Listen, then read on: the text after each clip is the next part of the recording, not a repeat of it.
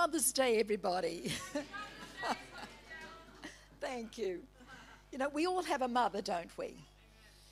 Yes, all have a mother who loved and cared for us as we grew up, and we still love and care for our kids even though they're growing up. We keep praying for them. We never stop praying for them. And for our grandchildren, we're always praying for them. Every single one of them, we name them. There's a few here today. But you know what? We did the best. We do the best to equip our children. Even though we don't understand everything, we don't always get it right. We have our human limitations, but we do the best we can to help them to do life well. We teach our children, those of us who believe in God, we teach our children about God and to love God, to know that He cares for them. But there is someone who has no limitations, and that's God. His love is limitless.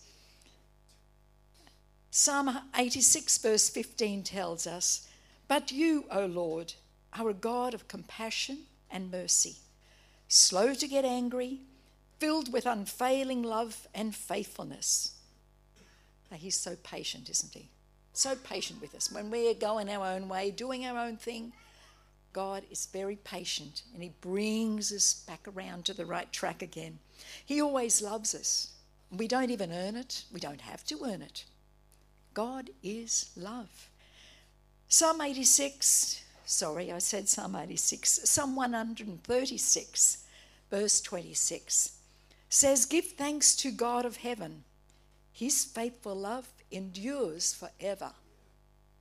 That means forever. Just stop and think about it. His faithful love to us endures for all time. He never stops loving us. He's faithful to keep His promises. There's so many promises in the Word of God, isn't there? He's faithful, so faithful. And everything we have comes from God. As we sing that song, "From Him are all things, and to Him are all things." We just give Him the glory, don't we? For everything He created comes from Him. Our lives, our bodies. When I think of that, because I was a nurse, and I think of the intricacy and the complexity of our bodies. Only a God could do that. Only Almighty God could have done that. With our bodies, the way it functions and the capacity to heal itself. Only God can do that. What about our intellect, our brain, our thinking, our emotions, the giftings He's given us? We're all so unique, and that comes from God.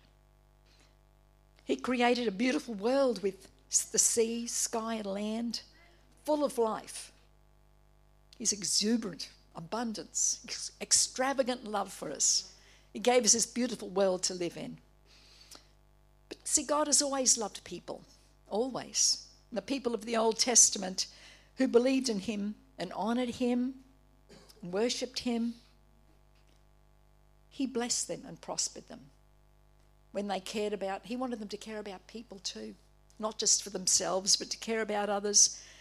But there came a time when many at times they went a roller coaster. They forgot about Him and would go down their own life, own track, reap the consequences of it. Things didn't go well for them. And God said, I want them to know me, to break that sin nature within them. And we know that many of us have heard of that verse in John 3:16. For this is how God loved the world. He gave His one and only Son, so that everyone who believes in Him will not perish, but have eternal life. That's love, isn't it? Everyone. He wanted everyone to believe in Him. It's available to everyone. No exceptions. God's love's there for everyone, but not everybody chooses. Not everybody has heard yet. That's where we come in. We need to tell people about Jesus. But you know what? God was in heaven and He wanted to demonstrate His love to us here on earth. You know, with skin. God with skin on. So He sent Jesus to show us just how much He loves people. And Jesus healed many people, not in His capacity, but as a man, but through the power of God. He healed people. In John chapter 6, it's recorded that Jesus fed 5,000 plus people. How do we go with that one, ladies? Gentlemen, the chefs, the cooks amongst us. That's a huge catering event. But God did it. And there's another miracle too. It was that a little boy gave him his lunch to use. Man, I've had 4 boys, and they don't give away their lunch. Only if there's a better offer. If someone else has got something nicer than them, they'll swap. Swap the salad sandwich for a Vegemite one or a Nutella one. But God showed his generosity. And this boy had seen miracles. And he believed God. Well, why wouldn't he give his lunch if he didn't have that faith to believe that, well, Jesus, let's see what you can do with this one. And he just had a real moment and saw a great miracle happen because he gave the little bit he had. He gave it to Jesus and saw what Jesus can do. No problem's too big for God. He saw that. And Jesus wanted his disciples to understand that God can do anything. He could meet their needs because they were going to need to know that he could meet their needs in the future. So he wanted to show them there. Because Jesus had told them many times that he had come from God, but the penny hadn't dropped from their head down into the heart. So he used many, many ways to try and show people that he's way above humans, that his God's ways are far above our ways. And it's recorded in the Gospel of John that on a number of occasions, Jesus appeared to his disciples when they were rowing their boat across the Sea of Galilee and a big windstorm came up. This happened on a number of occasions. And one time Jesus was in the boat with them, having a sleep, getting rocked by the waves. And the disciples are really, really having a hard time rowing. So they woke him up. Don't you care that we're perishing? And Jesus just says, hey, where's your faith? I'm here. And he spoke to the sea and the waves were stilled. Another occasion, when they invited him in the boat, the waves stopped. And this is what Jesus was showing us in so many ways, that we invite him into our lives.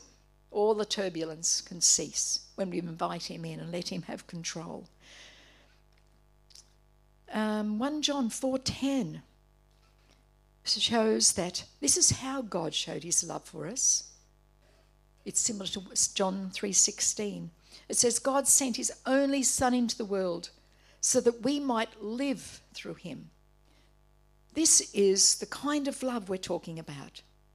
Not that we once upon a time loved God, but that he loved us and sent his Son as a sacrifice to clear away our sins and the damage they've done to our relationships with God. That's why he sent Jesus. That was the greatest demonstration of his love. Jesus has demonstrated many ways that God loves us, but that was the greatest, that he was willing to die for us, because other passages of Scripture say no greater love has any person, any man, than he gave his life for his friends. And that's what Jesus did for us. So we can come boldly before God. We're accepted because of what Jesus did. When we believe in him.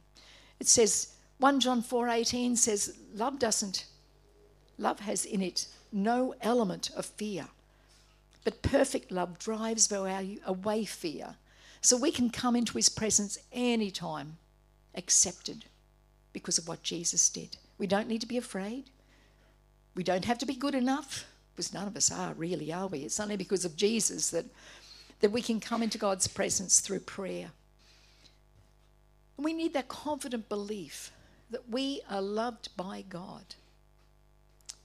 Peter mentioned before about the Apostle Paul, how he just had that confident belief he was loved by God. You know, he went through many difficulties because he had such an encounter with God, and he knew that Jesus was real. So he went about and he was teaching about Jesus. But not everybody liked it. The religious leaders didn't like it. So he was whipped many times. He was beaten and stoned. and jailed for teaching about Jesus wherever he went. He faced death many times. He went through a lot of hard stuff, but he didn't give up. He didn't stop trusting God. He experienced God rescuing him as he prayed and trusted God to look after him. You know, he had to trust, didn't he? Because he never knew if he was going to be alive the next day. So his whole life was on the line. But he trusted God with his life. Because he knew that telling people about Jesus was the greatest thing he could ever do, because Jesus was everything to him. And in Romans 8, verses 31 to 32, the Apostle Paul says, with God on our side like this, how can we lose? If God didn't hesitate to bring everything on the line for us, embracing our condition and exposing himself to the worst by sending his own son, is there anything else he wouldn't gladly and freely do for us? I mean, he gave his best. Jesus gave his best. So what do you think when we need things? When we have a problem, he'll gladly help us if we ask him. Now, we had a problem one time. We were a bit low on finances and I needed to get a job. As I said, I was a nurse previously. I'd trained, I was registered, but I'd let it go to raise children and to help Peter in the churches we were pastoring and planting. But I'd always wanted to regain my registration again, which meant I had to study. And because it was so long, I would have had to have gone to university and started all over again. And that wasn't an option for me at the time. But I had a short-term contract in the science laboratory in the prep area at the university. And in part of my work I had to walk into the nursing block every day. And one day there was a door open into the simulated nursing ward area, because it's all done up like hospital wards. And that desire to be nursing again really hit me. I thought I'd let it go, but it really hit me again. So I let it go to God. I said, God, I can't see how that could ever happen. I'll just let it go to you and trust my life into your hands, trust our future into your hands. And then one day, my short-term contract was almost finished, and the manager in the in the science prep area, he came to me and said, Del, there's a job becoming available in the nursing. And I had heard about it, and I thought I could do that. But I didn't know it was going to come available. So he told me, and he went and talked to the nursing supervisor about it. The rest is history. God organised a whole lot of things in such an amazing way that I could never have thought. And I ended up working there for 10 years. Because, I could never have filled in the application form, done the selection criteria that was required, because it was such a long time since I'd done that. I would have no idea how to fill it in. But I got short-term contracts there for a whole year, so I then learnt about it and knew how to do in the application. So God can work things amazing ways that we cannot ever imagine as we trust our lives into his hands. Even the Apostle Paul said in Romans 8:37, I'm absolutely convinced that nothing living or dead, angelic or demonic, nothing today or nothing tomorrow, high or low, thinkable or unthinkable, absolutely nothing can get between us and God's love because of the way that Jesus, our Master, embraced us. Isn't that powerful? Nothing can get between us and God's love.